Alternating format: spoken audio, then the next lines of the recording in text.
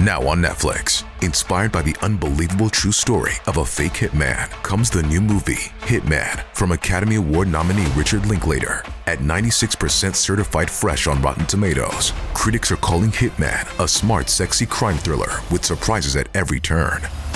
Starring Glenn Powell and Adria Arjona, Hitman. Now playing on Netflix and in select theaters. Rated R. At Evernorth Health Services, we believe costs shouldn't get in the way of life-changing care, and we're doing everything in our power to make it possible. Behavioral health solutions that also keep your projections at their best? It's possible. Pharmacy benefits that benefit your bottom line? It's possible. Complex specialty care that cares about your ROI? It's possible. Because we're already doing it. All while saving businesses billions. That's Wonder made possible. Learn more at evernorth.com/wonder. This episode contains adult themes and is not appropriate for all audiences. Listener discretion is advised.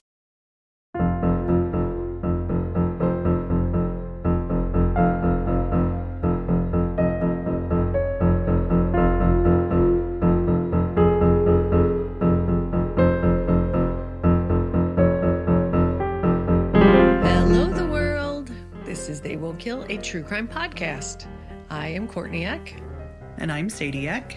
And if you were strong and did not Google the end of this story, then you get the gold star, because I'm dying to hear the rest of this story. I'm dying and also hesitant to hear the rest of this horrible story. Well, this is part 2 of the Gallaudet murders. If you haven't yet, please go back to episode 202 for part 1. So when we left off, sweet 19-year-old Ben Varner had just been murdered, and Thomas Minch, who had already been considered a suspect for one murder, was now considered a suspect in Ben Varner's murder. Oh my God, I forgot. That's where we left off. So back on campus, investigators processed the crime scene and found it was strikingly similar to Eric's murder. Ben had been stabbed to death with a knife that Ben owned. His mom had given it to him because he loved to eat sliced apples while he was studying. Oh my God, that is so cute. Mm-hmm. Just like Eric's murder, Ben had been brutally killed. The blood spatter evidence showed that a violent struggle had taken place and Ben had fought for his life. Both Eric's and Ben's murders were intimate in nature, involving close proximity between the perpetrator and victim, as opposed to a shooting. And if you remember, Eric had been beaten to death, really brutally and strangled. That's right. God. A significant breakthrough came when investigators used a chemical spray to enhance bloodstains. By spraying it on the carpet, it turned faint tracks into crystal clear shoe prints. The shoe prints were so perfect that the technician who processed the scene identified the exact shoe almost immediately. What? Their killer had worn Nike Air Max cross trainers during the murder. This was very encouraging so early in the case, because if the impression is clear enough, forensic footwear evidence can be almost as unique as someone's fingerprint. They can narrow down a suspect based on the brand and make of the shoe and the shoe size. If they are able to identify a suspect who owned a pair of shoes that the perpetrator wore at the crime scene, investigators could compare the perpetrator's shoe print with the wear pattern and marks on the bottoms of the suspect's shoes. Outside of Cogswell Hall, the murder weapon and a blood-stained running jacket were discovered in a dumpster. Investigators believe the jacket belonged to the killer and asked the public for information on its owner. When Thomas Minch was brought in for questioning about Ben's murder, remember we left right when Thomas had been in Washington, D.C., flew back home, and they met him at the airport. Right. And I joked that they were going to frame him for this murder, and then they did that. Right. So when Thomas Minch was brought in for questioning about Ben's murder, he told investigators that he was nowhere near the campus. He provided an alibi and filled out an affidavit stating where he was for every hour during the day. He provided receipts to verify his whereabouts, and Thomas's story checked out. Get him out of there. Get him out of the police station. Get him out of your mouths. Get him out of your brains. Get him out of there. Send him to... Yes. The Seychelles. Send him to Mauritius. Give this kid a tropical vacation because he deserves it. He really does. Fuck that. Investigators weren't completely out of leads yet. They had learned from their investigation into Eric's murder and noted that Ben's wallet and checkbook were missing. Mm-hmm. Do you remember that? Yes. Because they forgot to just investigate. Mm-hmm. Yeah, they're like, what? Wallet? Ugh, Who? Money? God. Huh? Chills. Detectives started monitoring Ben's credit cards and checks. They discovered that someone had cashed a check on Ben's account for $650 a few days after his murder. Investigators were able to get security footage from the bank, and it showed that on the day that the check was cashed, it wasn't Thomas Minch they saw. Instead, it was another Gallaudet student named Joseph Meza. And a check. He cashed a check. He cashed a check. He didn't even take the credit card. He cashed a check. Mm-hmm. Yeah, and it's early 2000s, but still. It's so hard to security cash a cameras check. Yes. exist at banks. Exactly. That's what I mean. Yeah. Yeah. So 20-year-old Joseph Meza Jr. had a reputation as a local hero in Guam's deaf community. He was born deaf in San Francisco, California, while his father was stationed there with the Army. When Joseph was 2, his family moved to Guam, which was where his dad was originally from. Joseph was the only deaf member of the family, so his parents and siblings learned sign language to communicate with him. When he was young, he became the first deaf student to play on the youth league football team. One of Joseph's high school teachers said that he was a source of inspiration for other students and encouraged them to pursue education beyond their local community college. His brother said, quote, "He proved a lot of people wrong about being disabled. He just went ahead and did things and became a strong influence on both the deaf community and the hearing community." Joseph Meza Jr. transferred to the Model Secondary School for the Deaf, located on the Gallaudet campus, after his freshman year in high school. He was described as a quiet and polite student during this time. However, students remembered him a bit differently. One student who lived with Joseph during their sophomore year said he watched Joseph take $45 from someone's wallet. Another student who shared a dorm room with Joseph said that he stole his ATM card and withdrew $3,000 from his account. Yikes. And he's a high school kid. Youch. Oh, my God. Yeah. Joseph received a 1-year suspension for this crime, which meant that he had to go back to Guam. He was also required to pay his roommate back. During his time back home, he hid his suspicion from his family. Instead, he told them that he needed a break from school. He returned back to campus the next year. Mm-hmm. Joseph chose to attend Gallaudet for college and lived in Cogswell Hall. In fact, he lived directly across the hall from Eric Plunkett. He had been one of the students who hugged Eric's mom and offered condolences when she visited campus. Of course he had. He had attended Eric's memorial service and held a candle while recounting some of his fond memories of Eric. Oh, God. He had befriended Ben Varner. When Ben went home for Christmas break, he excitedly told his dad that he'd met someone from Guam. He was excited to learn about a new culture. Oh, my God. Oh, my heart. Also, I feel like we talked a lot about Guam in the 90s, and I haven't heard about Guam in years. Is everyone okay? Is anyone listening from Guam? We were obsessed with Guam in the 90s for some reason. Obsessed? Yeah. I don't know. Maybe we just figured out it was there. Guam was a hot topic in Indiana in the 90s. So weird. Weird. So weird. Hello, Guam. Hey. Police already had a piece of evidence from Joseph, a police questionnaire that was distributed to students after Ben's murder. One question on it asked, quote, "Have you seen the jacket before?" referencing the running jacket found in the dumpster, and Joseph answered no. But police believed otherwise. A friend of Joseph's told police that he believed it belonged to Joseph. Armed with this information, police got a search warrant for Joseph's dorm room. In his closet, they found a pair of Nike Air Max cross trainers. Not only that, but they were stained with blood. Oh, boy. Wow. God. This kid is ballsy. Really ballsy. Cashing checks, keeping bloody murder shoes. Yeah, because at this point, up to this point, he has completely gotten away. Totally.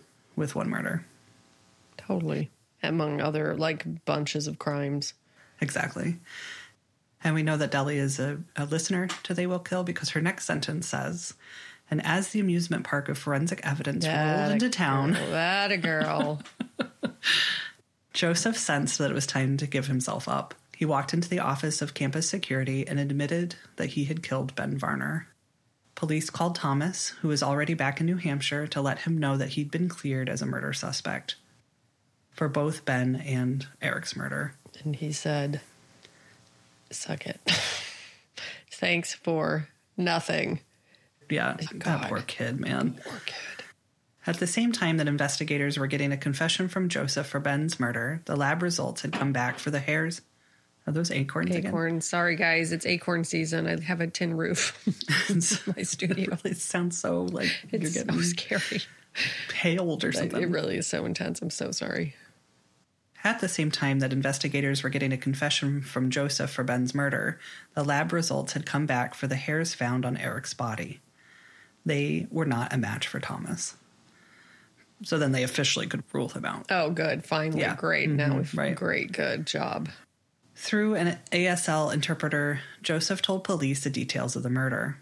The interrogation tape shows an unsettling scene, a young man signing with no hint of emotion, and a soft female voice telling investigators the gruesome events of the murder in a disturbing level of detail. Oh, God. That is chilling. Yes. Ugh. Yes. And I watched a little bit of the interrogation, and they had two women in the room, and one was asking the question, the other one was interpreting the answers. To have these two women and this very calm young man sitting in this room having this silent conversation that would take some time to interpret. Yeah. And everybody was very calm, and the words coming out of her mouth, it was very chilling. Yeah. I stabbed him 30 times or just, I didn't like it. It reminds me of a seance from a horror movie or something where somebody's interpreting the Spirit. Scribblings and stuff. Yeah. Oh, God. Poor everybody. Yeah. He admitted that he had walked into Ben's room, saw the knife sitting under Ben's microwave, mentally prepared himself, and stabbed him repeatedly. How does this happen? How? I don't know. Quote, I stabbed him in the neck. I took it out. He looked up at me, and I just felt guilty. I knew he was going to report me right away, and I thought, I'm going to have to kill him, so he dies. And that way, he can't report me to the RA or anything. It's like the bad seed.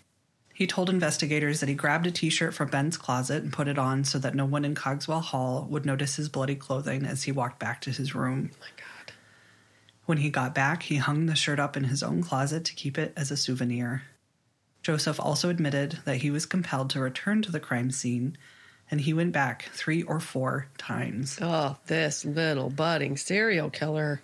Yeah. And if you remember Ben's murder, they only discovered him after somebody pulled the fire alarm. And so Joseph had plenty of time to go in and out and spend time, and I assume he was the one that pulled the alarm. Right. During one of these visits, he stared at Ben's body for 20 minutes, then stole his checkbook from his desk drawer before leaving.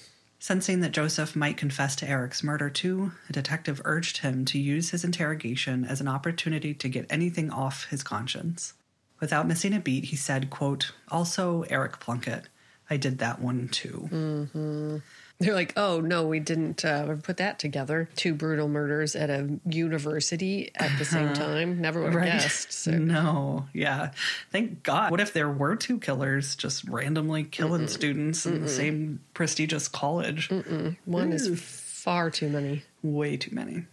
So Joseph admitted that he had planned Eric's murder and had spent a few days thinking about how he would do it. Ultimately, he approached Eric from behind and put his arm around his neck until Eric stopped breathing. Oh, my God. When Eric fell out of his chair, Joseph kicked Eric repeatedly as he lay on the ground and then used a chair to strike him in the face. Terrible. Joseph even went so far as to stand up out of his chair in the interrogation room and pick it up to demonstrate how he had used the chair during the attack. Oh, my God. Then Joseph admitted one more thing to investigators. He had tried to frame Thomas Minch. What a psycho. God, that's terrifying. It turned out that Joseph was the student who told police that Thomas and Eric had a fight. And it almost worked. It almost worked. Can you even believe it? Because they were like, yeah, of course they fought because that kid's gay. Exactly. And if Joseph hadn't killed Ben, it's very likely he could have just gotten away with it. Yep. Joseph was also the person who alerted the RA that Eric hadn't been in math class. It was no coincidence that Joseph murdered Ben on the day that Thomas was back in D.C. He had somehow learned about the grand jury hearing and saw it as an opportunity to kill again. Oh, my God. It's so crazy. And they did so little investigating that where they weren't like, oh, this kid keeps coming up. This kid keeps telling teachers somebody's not there, keeps telling us that they had a fight. Nobody put that together. Weird. Weird. This is weird. This kid's real up in our business. Maybe we should look at him. Nope, let's just keep looking at this Thomas kid for no reason. Yeah, because the real killer is telling us to. You guys, this episode is sponsored by Care Of.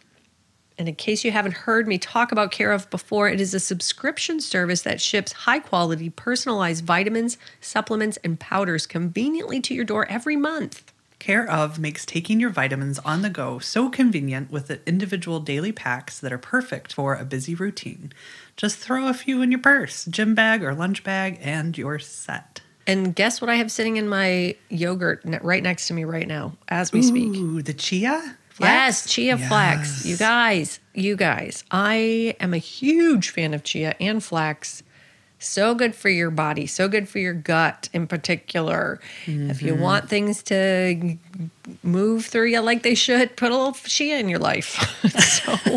It's so helpful. It's also very good in helping me feel full. I'm somebody who is constantly hungry, and I find that if I add a little chia into my food, it helps me feel full. And this stuff has such a lovely consistency. I stir it in my yogurt every morning. I add some fruit. I add some nuts, a little bit of honey or maple syrup on top.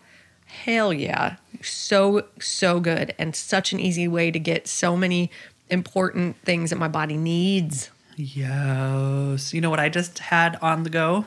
Tell me. Gut Check.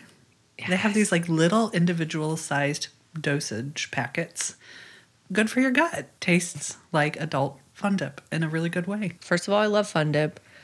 Now I'm going to have to go find Fun Dip and suck on that weird little sugar stick. But secondly, I'm a huge fan of gut health.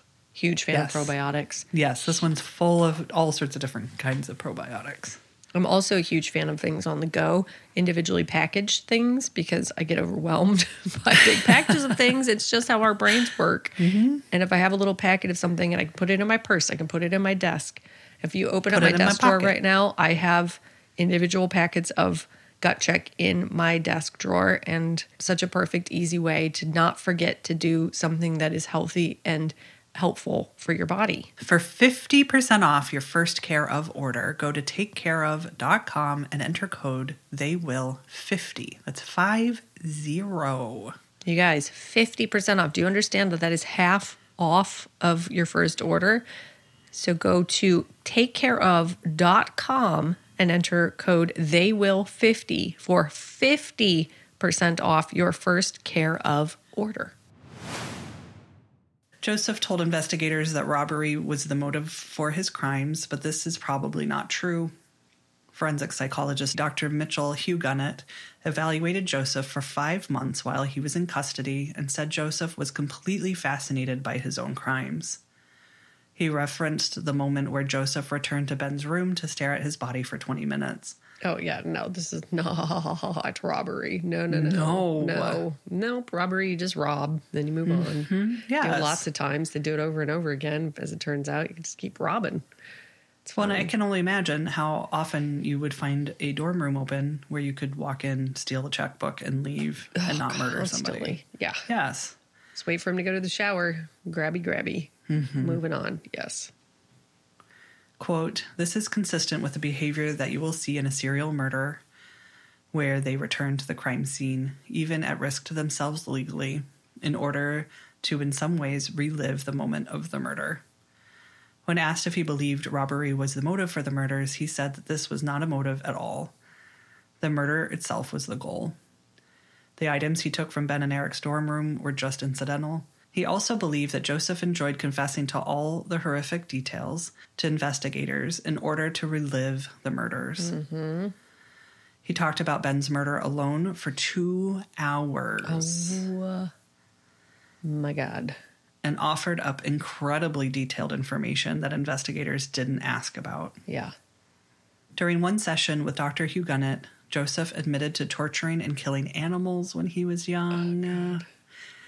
When Joseph recounted the story, the doctor noted, quote, his eyes began to twinkle and he began to smile. Mm-hmm. Prosecutors charged Joseph with 2 counts of premeditated murder, and the trial started on February 4th, 2002.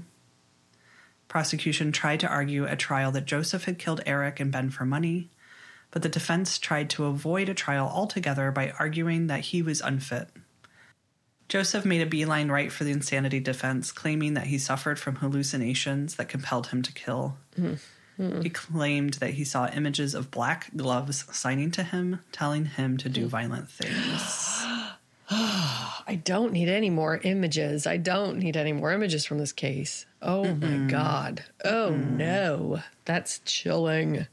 Deli casually mentions this next part. She says, oh, and the black gloves were being worn by WWE wrestler The Undertaker.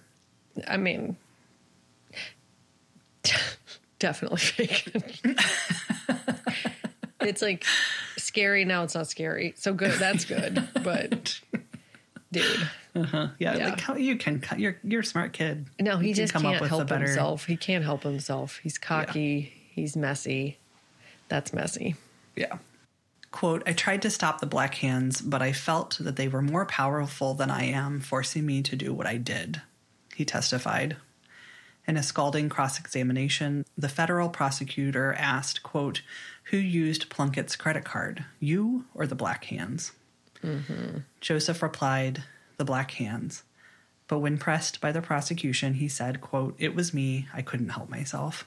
Mm-hmm. 3 psychiatrists on the prosecution side testified that they found Joseph to be sane.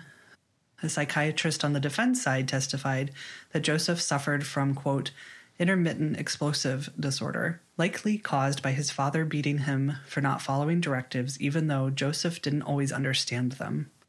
But ultimately, the jury was persuaded by a letter that was entered into evidence by the prosecution. It was a jailhouse letter that Joseph had written himself and sent to his girlfriend. In it, he wrote, quote, I've been trying to raise the insanity defense, but it isn't true. But I hope it works anyway. Dude, messy. You're bad at serial killing. Thank God. The only reason he got away with it the first time is because the investigators forgot to investigate the scene. That whole thing. Mm-hmm. On May 21st, 2002, the jury deliberated for less than 3 hours before convicting Joseph of 2 counts of premeditated murder. Slam dunk. He was sentenced to life in prison. For the people affected by Joseph's horrific and senseless actions, there's a sense of bitterness. After his conviction, Eric's family told reporters, quote, there's really no change as far as how we feel, no sense of peace. No. And for Thomas Minch, who was just starting his adult life and pursuing his passions when he was unjustly portrayed as a murderer, he says the experience completely changed him. Quote, I lost who I was. I had this person, I had my hopes, I had this dream, this goal, and I was going for that. I was on this path. And all of this happened. I lost who I was. Yeah, of course you did. When the whole system comes at you, comes after you, and it doesn't make any sense, and you're just, that's a horrible, horrible thing that they did to that kid. Horrible. And they did it. This was not a mistake. It wasn't, whoopsie-daisy, it's wrong guy. You can understand how the circumstances lined up, and you would have thought that. They just didn't do their fucking job, and they took the easy way out, and they believed this actual murderer when he pointed in that kid's direction, and now that kid has to suffer for the rest of his life. And you did that to him. Anybody who's listening to our podcast for some reason, you did that to him. You are to blame. Many people feel as though the D.C. Metropolitan Police would have caught Joseph before he killed again if they had just followed standard procedure. Mm-hmm. Eric's wallet had been in Joseph's room right across the hall the entire time. But the police had chosen to shrug and skirt the issue. A written statement from the police said, quote, hindsight is 20/20. Is it possible that mistakes were made? Yes, of course. Oh my God. We are deeply saddened by the murders of students within our community. But being, quote, deeply saddened just won't cut it. Ben Varner could be alive today if police had followed standard investigative procedure. Eric's family could have been spared the trauma of feeling like their child's killer had been set free. Thomas Minch could have lived his life as normal and enjoyed the college experience he'd worked so hard for. But instead, they all had something taken from them that they'll simply never get back. Nope. And that, my little loves, Oh, my Lord in heaven, is part 2 of the terrible Gallaudet murders. Oh my God, I've told this story before, but it reminds me of the time that I was on an art field trip in college to San Francisco, and my friends got all day drunk and were wandering around San Francisco being rowdy. And my one friend started, I mean, we're not good friends, so I don't want this to be a reflection of the company I keep because I'm a lady. But my one friend started punching people's cars. I mean, it was just, they've been doing Jaeger bombs or Jaeger shots or whatever. And a guy saw him punch his car and said, "Whoa, what are you doing, man?" And my friend's response was, "I'm sorry, dude. These things happen." And that's what that reminds me of. The police, oh, man. Yeah. Whoa. Oh, sorry, man. In hindsight, maybe we should have actually just done our jobs that the taxpayers pay us to do. But instead, we just didn't do it. So these things happen. Whoa, that could have happened, but it didn't. So, whoa, man. Yeah, what the fuck? Like, what? Right? What? Yeah, not okay. That's not okay. That's not how this works. It doesn't work that way. You close the dorms, you search all the rooms, you figure it out. You ask a question, you at least search the room of the victim, bare minimum. Right. Oh, my God. Yeah, you figure out who's using their ATM card. You find photos of them. You arrest him. You find the footage of the kid cashing a check, his check. Like, I know even back then it was not that easy to cash a check. There was never a time, it's not like after 9/11 it was harder to cash checks. You know what I mean? Like, it was totally. always hard to cash someone else's check. Like, that would have been so easy to catch on to. Yes. Oh, man. Well, and Eric Plunkett, his debit card was used multiple times. God. And they just never checked his statements. How do we just not make murderers? I think sometimes you just do make them, unfortunately. There's got to be a way, though. Obviously, taking better care of each other and not abusing each other and not demeaning each other and stuff like that. But what is it that knocks some of us straight into serial killing and others of us just makes us kind of sad and anxious for a really long time? Yeah. Right? Yeah. Yeah. I have new neighbors, and they fight all the time. It got so bad last night that Ryan called 911. It's just crazy. They have a 2-year-old. Yeah. And that is all I can think about. Yeah. Is that baby. Right. And what do you do? Well, yeah. We called 911. I have introduced myself to her.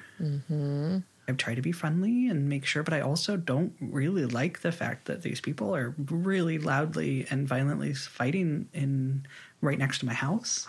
Yep. Doesn't make me feel super safe or safe for my kids. Yep. But they have this tiny baby who lives in that house every day. It's just not okay. I said, what happened when the police got there? And he said they turned off the lights and hid. And then the police left and they started fighting. So it's if you have the wherewithal to turn off the lights and hide from the police, you can also just stop fighting with each other. You know what I mean? Like, just stop fighting with each other. Yeah. That's how they do it. Yeah. You got to break the cycle. Just go next door and be like, listen, I get it, but why don't you be cycle breakers? Right. They'll be like, oh, never thought about that. Great. We're going to stop now. Yeah. But yeah. Well, and the fact that they just hang out in their driveway and scream at each other. Yeah. No care. They don't care. No. But that's just what they do. And it's how they learn to communicate. That's how their kids going to learn to communicate. And it's fucking terrible. Yep. And that kid gets yelled at for being 2 and Everybody's just yelling all the time. Don't do that. And then worst case scenario, don't then be so cruel to your children that they become serial killers. Yeah. Don't do that. Don't raise them in an environment where their cortisol levels are at top vol. Yeah, turn the vol down on the cortisol, y'all. It's not that hard. No. I mean, it is hard. It's really hard to turn the vol down on the cortisol. Take it from me. But you don't want adrenal crashes. You don't want like neural pathways that are so frazzled that they then can't feel happy and only can feel happy when hurting other people. Got to try our best. I'm trying every day not to make some serial killers out in the world. Well, so Sadie and our bestie and I were hanging out this weekend. Our bestie and I went down there, had the most fun weekend. It was so fun.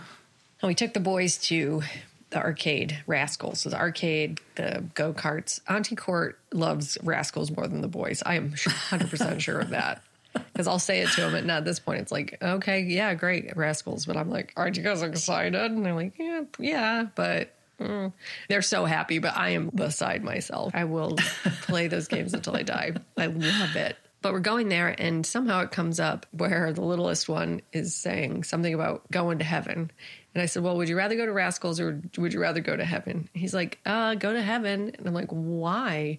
You don't want to go to Rascals? He's like, no, I've been to Rascals 100 times. He's like, but I've never been to heaven. I was like, that's a good point. I appreciate your curiosity, but I don't think a trip to heaven is like a temporary pop in, come back down. He's like, that's okay. I was like, what would you do up there? And he said, probably like control the clouds and destroy Earth. So what you're telling me is that I'm failing at my job to not create a serial killer. I mean, the world dominator. Yeah. And where's the line between destroy the Earth? Is that serial killing or is that just something different? Delusions of grandeur. Total delusions of grandeur. You could go to arcade, super fun arcade, and ride go-karts, or you can control the clouds and destroy the Earth. And he chooses control the clouds and destroy the Earth. I don't know. We'll see what happens. No, that kid is hilarious. He knows exactly my sense of humor, too, and he knows what to say to him. Oh, God. 100%. He's so funny. He's 5, you guys. He's 5, too. Yes, we're good. We're good. Be reminded. He is intentionally saying it to crack me up and us up, but... Oh, God. So funny. Speaking of funny, before we get to name time, which we will do right after this, on the way down to see Sadie. God, man, the universe is a hilarious place to live. So we're going down to see her. We stop at the gas station to gas up, get provisions. Sarah, our bestie, goes into the gas station. She had told me last week that she hasn't had a Red Bull since we were in our 20s. And because she's smart.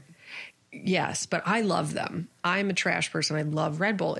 It really works, and I forget about it all the time. It's not something I drink regularly at all. It doesn't make me jittery. It makes me just so clear-headed and awake. It's really, really works for me. But Sarah and Sadie and I have completely different body chemistries. For me to think that something that works for me would work for Sarah is so stupid because it's just like we couldn't have more different reactions to things. So anyway, go to the gas station. She gets a Red Bull. She gets wasabi almonds. She gets some popcorn chips, and she gets some jalapeno poppers, gas station jalapeno poppers. We also stopped at the pharmacy so she could pick up her medication, which had been increased, stimulants, right? Mm-hmm. So she takes the stimulant with a Red Bull. Then we eat some jalapeno poppers. And then she eats some wasabi almonds. And we're just cruising down the highway. We're like an hour from Sadie's house. And she starts like, oh, I feel a little weird. I feel a little funny. I think I'm going to need to turn up the music and not talk for a while. I was like, no problem. And I was like, yeah, probably that Red Bull was a bad idea. She's like, yep, I forgot about the Red Bull. Okay, over-caffeinated, blah, blah, blah. So we're heading into Indianapolis. I'm going to get off and go through downtown Indianapolis. It's pretty. It's chill. Get the fuck out of here with these trucks. Mm-hmm. So I start to pull over. In that moment, she's like, I was starting to freak out about the truck. She hadn't said it, but she's like, I was so glad you did it. So we get off. Mm-hmm. She's like, I think I need to pull over. She gets some fresh air. And she's like, all right, I think I'm okay. And then we start to pull away and she just starts pointing and obviously needs me to pull over emergency style.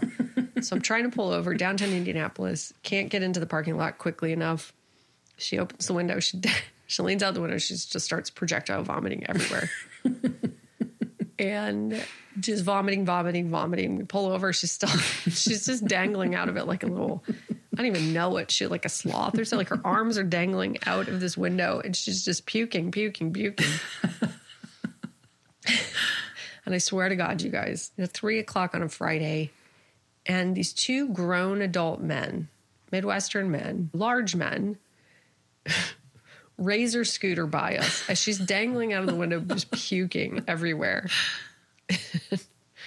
The first one goes by, and then the second one says, as he's going by, he says to his friend, "I'm gonna whip my titty out." I don't know why he says this. Why not?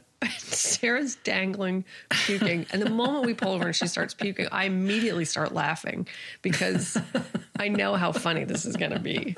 But I did not expect a giant grown man on a razor scooter for no reason in the middle of nowhere, Indianapolis, to scoot by and say, "I'm going to whip my titty out." What?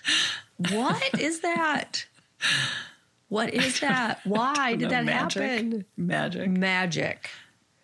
Like scooting, and like, where were they going? And there's nowhere to go. It took them a minute to notice the grown middle-aged woman puking. Well, she says, okay, because she thought he was yelling at her. And then he says to his friend, "Ooh, she's having a bad day."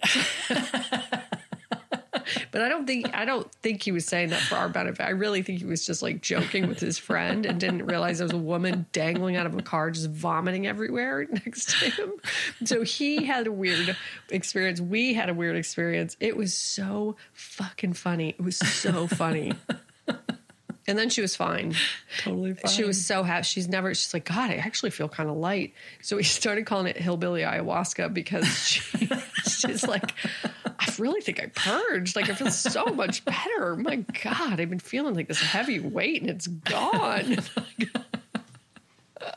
Take 5 ants, 1 Red Bull, 4 poppers, gas station jalapeno poppers, and a handful of wasabi almonds. See what happens. And then the speak to the gods speak to above. the universe, and they will send you a grown Midwestern man on a razor scooter who's shouting, "I'm gonna whip my titty out."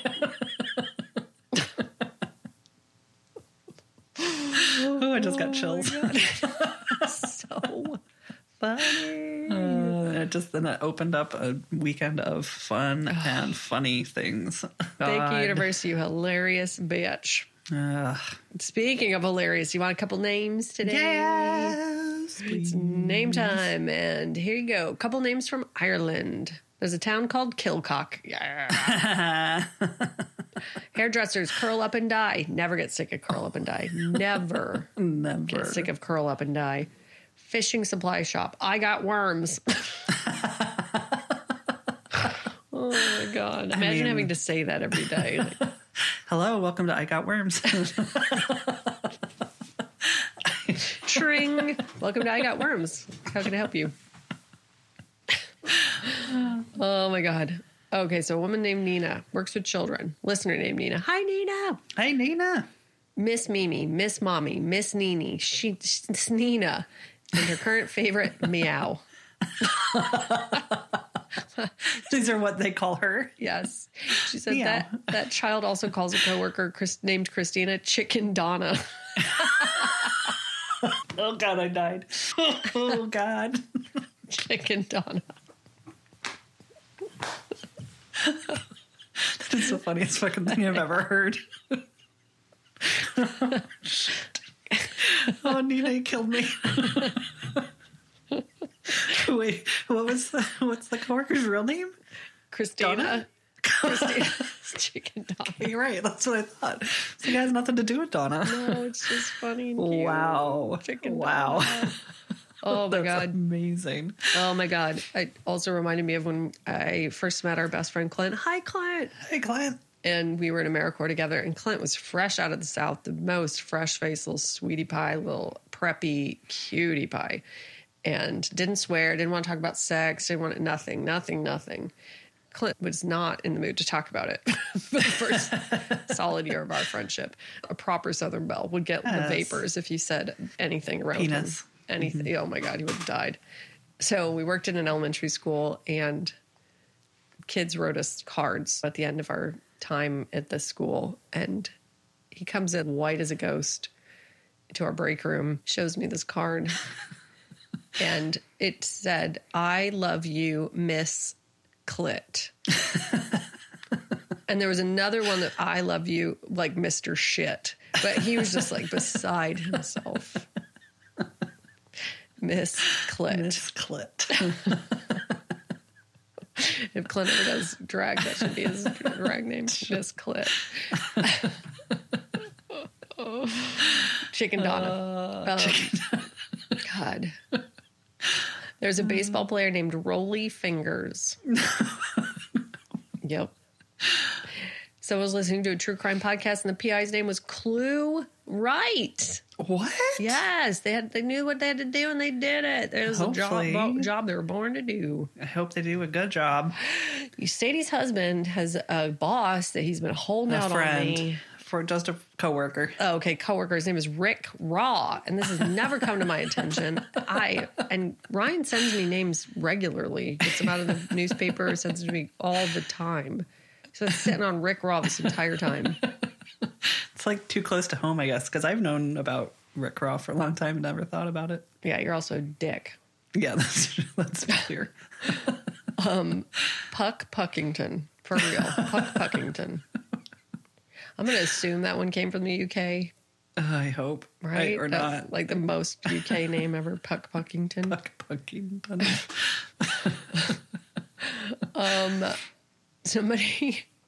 Somebody's father had an appointment with a proctologist named Dr. Packer. Oh, no. He said nobody found it funnier than my father. Last but not least, there's a doctor in the Hudson Valley of New York named Dr. Broccoli. Oh, my God. I'm moving there so I can see Dr. Broccoli. Dr. Broccoli. All of my doctors' names are boring. Well, my doctor's names are Chicken Broccoli. Chicken Donna, I mean, not Chicken Broccoli. I obviously need to eat something. Chicken Donna. Oh, my God. That was a good one. Chicken Donna really almost killed me. So funny. It's like Slosh Slosh. Sadie's oldest called me Slosh Slosh when he was little. And it doesn't make any sense. And I missed that nickname forever. It was very short-lived, but it will live forever in my heart because Slosh Slosh is so cute and funny. Let's do a couple shouty outies. Hey, let's do it. You guys, if you want to get more of this, for some reason, you are a masochist and you want more of this, you can go over to our Patreon. We have almost 200 episodes over there. For as little as $5 a month, you get a whole shit ton more. And they are whole ass episodes, 30 plus minutes, usually around an hour. So go on over there and get it. And then you get one of these in like 6 months. That's worth the wait, right? Everybody on Patreon, people are like, when is mine coming? And then they get it. Recently, I was so excited that last week it was either Chelsea or Haley. One of them was like, very sweetly asked recently, like, when's it coming? And then it showed up, and then they liked it. Yeah. So. Yes. Worth it. Worth it. All right. You know who's been waiting a long time? Who? Thank you so much to Angela H. Angela, ha, ha, ha, ha, ha, she says to the mortals. Angela rises up on the mount and looks on down. Angela rests her fists on the heads of all of us because we are not worthy of Angela. And she won't crush us because she is a kind and gentle God, but she will show off her rockin' bod as she does a little shimmy. And then she says, don't worry about it. I've got shit to do. I do not have time for the likes of you. I am Angela. I am Angela. I have shit to do. Do it, Angela. Go get it, girl. Don't let the mortals get you down, baby. You need to go out there and shimmy and get it done. Rest your fists on our heads if you get tired. That's what we're here for. Fist resting. Yeah, you're going to get tired sometimes. Those big old fucking powerful Zeus-like fists. Good job. Up on your mount. Who's next? Who else? Oh, thank you so much to Meredith C. Oh, God, that's such a good name. Every time I hear Meredith, I think of Meredith Baxter Burney. If you don't think of Meredith Grey. Of course you do. Of course you do. 19 seasons of Grey's Anatomy. Well, Meredith Baxter Burney, greater than symbol Meredith Grey, but less than symbol this Meredith, right? Mm-hmm. But Meredith Baxter Burney, if you don't know, was on Family Ties, right? Family Ties with Probably, yes. Michael J. Fox. What's his name? Michael P. Keaton. What's his name? I think, yeah, Michael J. Fox. Okay, weird. Yeah, Alex right away, first P. try. Keaton. Alex P. Keaton was his name on the show. Anyway, Meredith Baxter Burney was the most sophisticated, liberal, beautiful person on that show. Anytime I think of the name Meredith, I think of somebody who is effortless, powerful, but understated in their power. You know what I mean? Yeah. Has hair that is extra good hair. You're like, what is that? Flax? What gets hair like that? Are you from a place where you get lots of fresh air? Did your parents give you did they have lots of fresh air? Did you ride horses? You know what I mean? Did you get collagen? Yes. Is that collagen? Did you use that special horse shampoo your whole life? Where did that come from? You have calmness. You have a sophistication. You are always dressed like Princess Diana. Like when you think about the Queen in her younger years, smart pants, casual, man's inspired Katharine Hepburn. You know what I mean? Like, I'm not talking dress. I'm talking the pants, the Katharine Hepburn pants and button ups. You know what I mean? Yes. Princess Diana sweatshirts. So effortless, so cool, so beautiful, so sophisticated. And you're an editor or something, you know? Mm-hmm. And people walk into your house and it's simultaneously very expensive, but old money. We're talking old money here, baby. Not that nouveau riche. Meredith has got the old money vibe. Even if she is nouveau riche, she doesn't let you know because she's sophisticated enough to know that she's got to present old money. LL Bean. You know what I mean? Jeffrey Bean. Jeffrey Bean. Gray flannel. We're talking. No, yes, gray flannel wants to be there, but it ends up smelling like cat piss, but not Meredith. She's just got it together. She just knows what's up. Oh, God. I'm honestly, So Meredith jealous. is who I wanted to become as a grown-up, but it's turned into some little noodle of a hyperbolic noodle.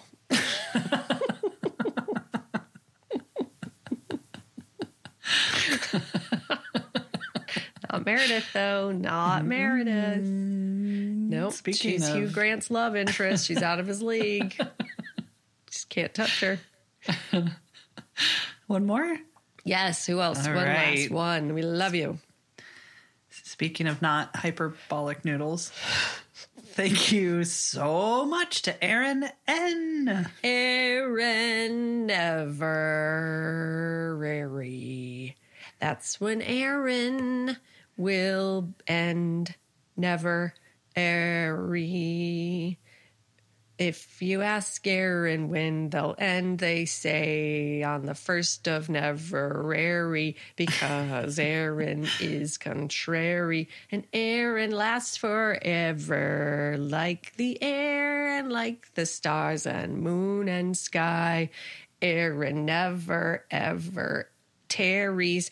Aaron never finds the end to their inspiration. Aaron never, ever expires. Aaron never, ever tires. Aaron just keeps going and growing and showing how much they are loved. and to be loved and to be cherished.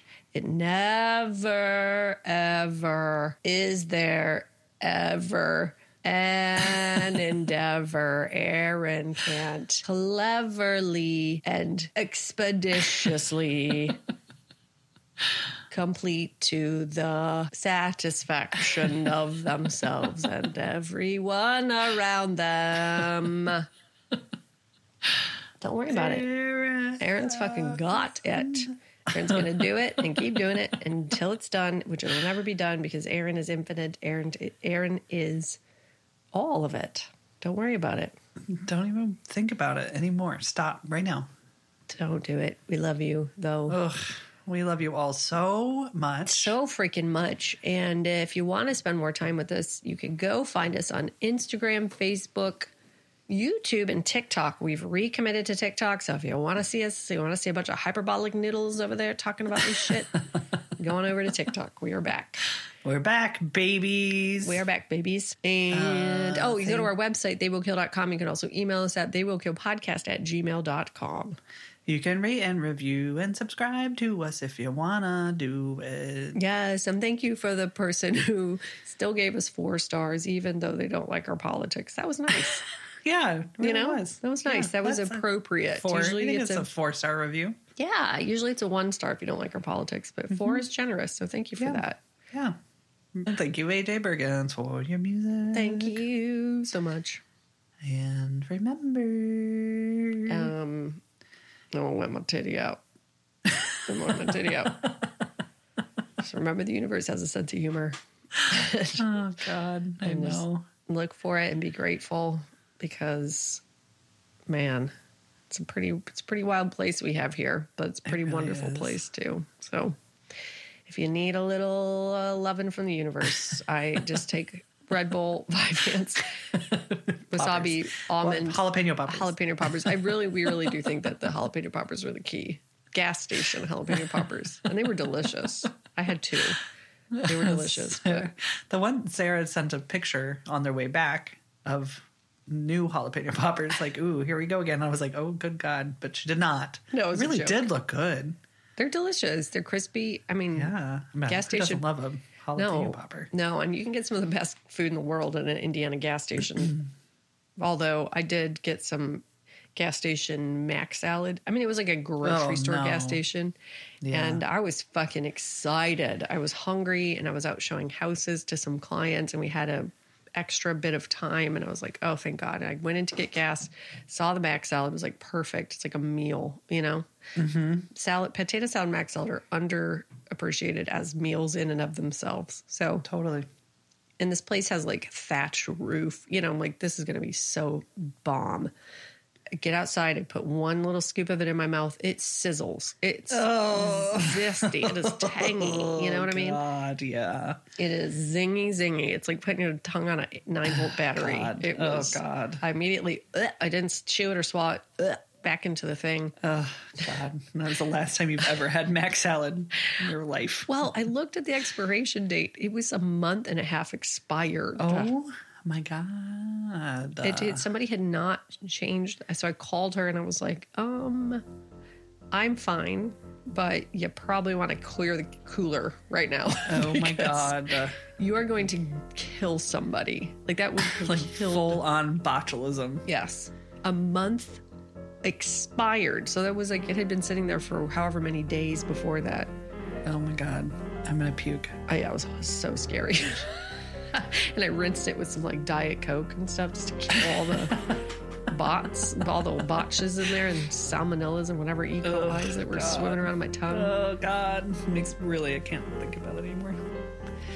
Yeah. Well, I was trying to hype up gas station food and I turned out. But I will still eat gas station food any day of the week. Check the expiration dates. Yeah. But also be careful what you mix it with because otherwise you're going to get the universe coming through. Mother Earth is going to ayahuasca you in downtown Indianapolis on North Meridian and like, I don't even know what the cross street was. Before you know it, you'll be up in the clouds destroying the earth. Controlling the clouds and destroying the earth. We love you, baby. We love you. We'll see you real soon. See you next time. Goodbye. Goodbye.